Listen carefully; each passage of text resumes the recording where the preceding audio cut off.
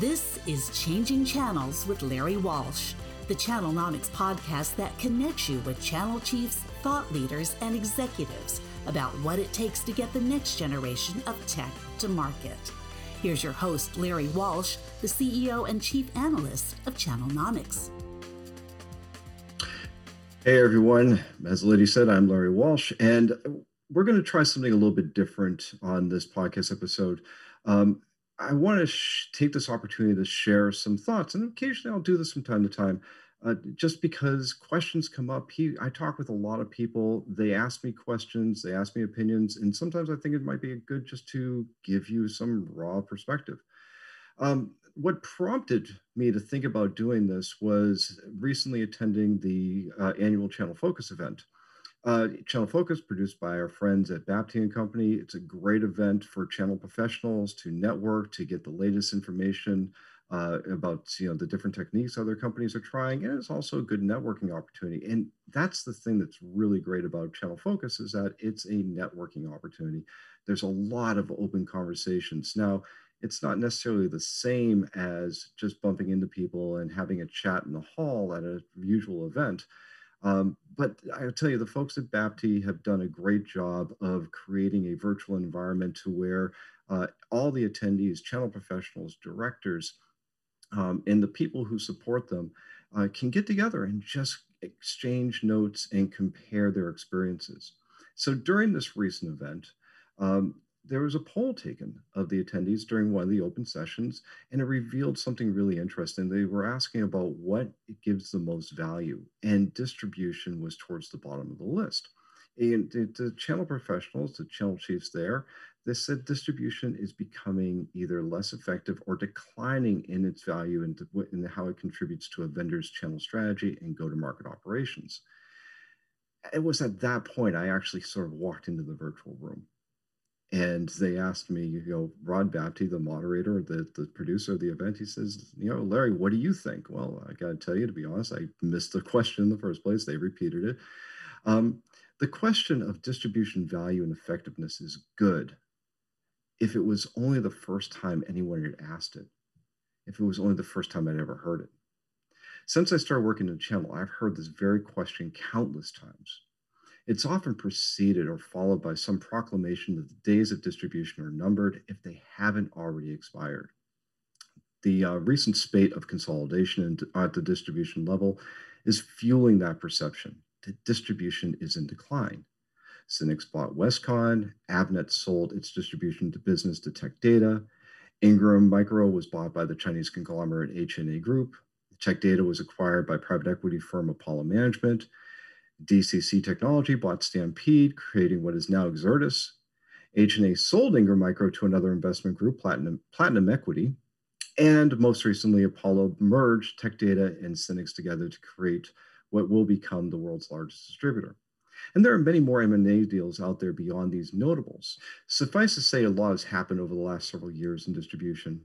It's evidence of this decline because, as everyone knows and history proves, large companies in increasingly competitive yet valueless market segments combine while moving through their death throes. If you've heard any sarcasm there, first, it is my second language, and yes, it is intentional.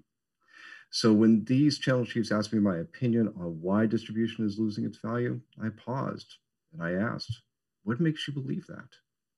As I said, the value of distribution is always in question because it's an added cost in the go-to-market equation. Well, at least it's perceived as an added cost. Many in the channel often reference the two-tier structure. The first tier is the reseller or the partner that interfaces with the customer. The second tier is distribution, which acts as a facilitator of various activities between the manufacturer, the supplier, or the vendor, and the partner. Calling this go-to-market structure two tiers is a misnomer, as it's not two tiers as much as it is hops. How many steps does it take to get it from a supplier to a customer is really what we're talking about. In many of the cloud computing services, you have no hops as the customer can interface directly with the supplier. In other structures, such as managed services, you have many hops between the source and the customer, as an MSP often must source technology from multiple suppliers and distributors. And the complexity is getting even greater as more technologies and companies are becoming platforms that depend on independent software vendors to fill the gaps in functionality and value with their complementary offerings. The perception among many vendors and channel leaders is simple: take distribution out of the equation as it's increasingly less necessary in the cloud based services world and therefore will save money. You know, if that was only true. And at this point, I must make a disclaimer. Channelnomics works and supports several major distributors, including Ingram Micro, Tech Data, D&H Distributing, and Pax8. None were consulted on this commentary, and the opinions expressed are purely my own and those of Channelnomics. Wow, I'm glad that's over. Now, back to the good stuff. The reason distribution exists in the first place is because its absence costs vendors more in the go-to-market equation. In the old days, when Tyrannosaurus 386 roamed the channel, distributors were essential for getting PCs, servers, network gear, and software on diskettes and disks to market. Without their warehouses, processing centers, and logistics, vendors would need to invest in sprawling, fixed cost infrastructures to get their products to market. By creating aggregation points, the cost of getting products to market were spread across multiple companies. Thus, distribution lowers vendors' cost of sales and preserved their margins. The other thing vendors did effectively was manage the channel. Distributors did this in two ways. They took care of partners with whom vendors didn't want a direct relationship and acted as a bank for the channel. Distributors buy products from vendors. They resell those products to partners. And through credit terms and financing vehicles, distributors enable partners to buy more readily and through the same vehicles allow vendors to recognize revenue even when the partner hasn't paid. This model also mitigates vendors' risk against bad accounts and non-payment. The distributors have a role of managing the unmanaged channel. The same system enables smaller, low-volume partners that don't qualify for vendor partner programs to engage in product sales. The distributor services, and in many cases, curates partners to higher level of performance. Do these functions go away now that more vendors are turning to the cloud and embracing digital services model? Not necessarily. Distribution is contextual, particularly when it comes to geography. Try selling anything in Laos, Turkmenistan, or Botswana without working with a distributor. In small and remote markets, distribution is an absolute necessity as they're the only entity that can manage the complexity of import-export requirements and support low-volume partners where a vendor will never put boots on the ground. While it's easy to point out the M&A activities among the distribution class, their ambitions and transformations often go unnoticed and underappreciated. When I pointed out the professional services capabilities of many distributors that mimic those of global systems integrators, one channel chief was incredulous. He said, "Really? I didn't know they did that. I'll have to check it out." As distributors are fond of saying, they're way more than pick, pack, and ship. They are developers of routes to market and whole classes of problem-solving solutions. Distributors have and continue to invest in professional services capabilities, cloud computing management systems, service infrastructure and delivery mechanisms, application distribution and management, and Internet of Things packages. Distributors are not sitting idly by waiting for their demise. They're evolving to meet the current market expectations and anticipate future technology needs of their vendors, partners, and their end customers. Now, distributors do bear some responsibility for this declining value perception.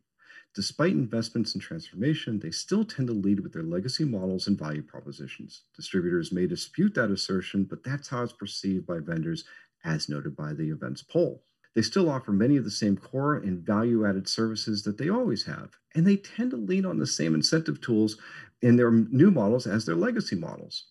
At the same time, they're up against some stiff competition, namely cloud, automation, and marketplaces. Even if they're not the same as what distribution offers, vendors have to look and compare. So before devaluing and dismissing distribution from your go-to-market equation, you must ask a few questions. Can you access the markets, partners, and customers you want without distribution? What will you need to do differently when you don't have distribution? What investments will your company have to make to replace distribution? What's the total cost of ownership or the long-term cost of those investments? And is the replacement cost more or less than working with distribution? If the answer to these questions is positive, meaning they work in your favor, then perhaps going to market without distribution is the right move. Vendors should not engage in any route to market medium or activity that does not produce or have the potential to produce a positive return. Now, Channelnomics provides a number of channel development and optimization services, including route to market assessments and design. We have a proven methodology for identifying the right routes to market that align with the vendor's needs. We believe distribution is not a route to market, but a potential element in the go to market equation. Sometimes it's a necessity, sometimes it's an option, sometimes it's superfluous. It all depends on the product, sales models, and the objective. So don't be quick to write off distribution before you fully explore what it means to you and your company. If you like what I had to say, please subscribe to Changing Channels, hit the like button below, and also check out our blog that talks about distribution and other strategic channel issues. And tell your colleagues and friends about Channelnomics. We always love getting some new listeners and some new subscribers. If there's a topic you'd like to hear more about, email me at lmwalsh@channelnomics.com. Until next time, thanks for coming in. Thank you for joining Changing Channels with Larry Walsh, a production of Channelnomics, with the support of our production team at Modern Podcasting. If you've enjoyed today's episode, hit the like button, subscribe wherever you get your podcasts, and share with your friends. For more information about Channelnomics services and insights, follow us on Twitter and YouTube, and check out our website at channelnomics.com.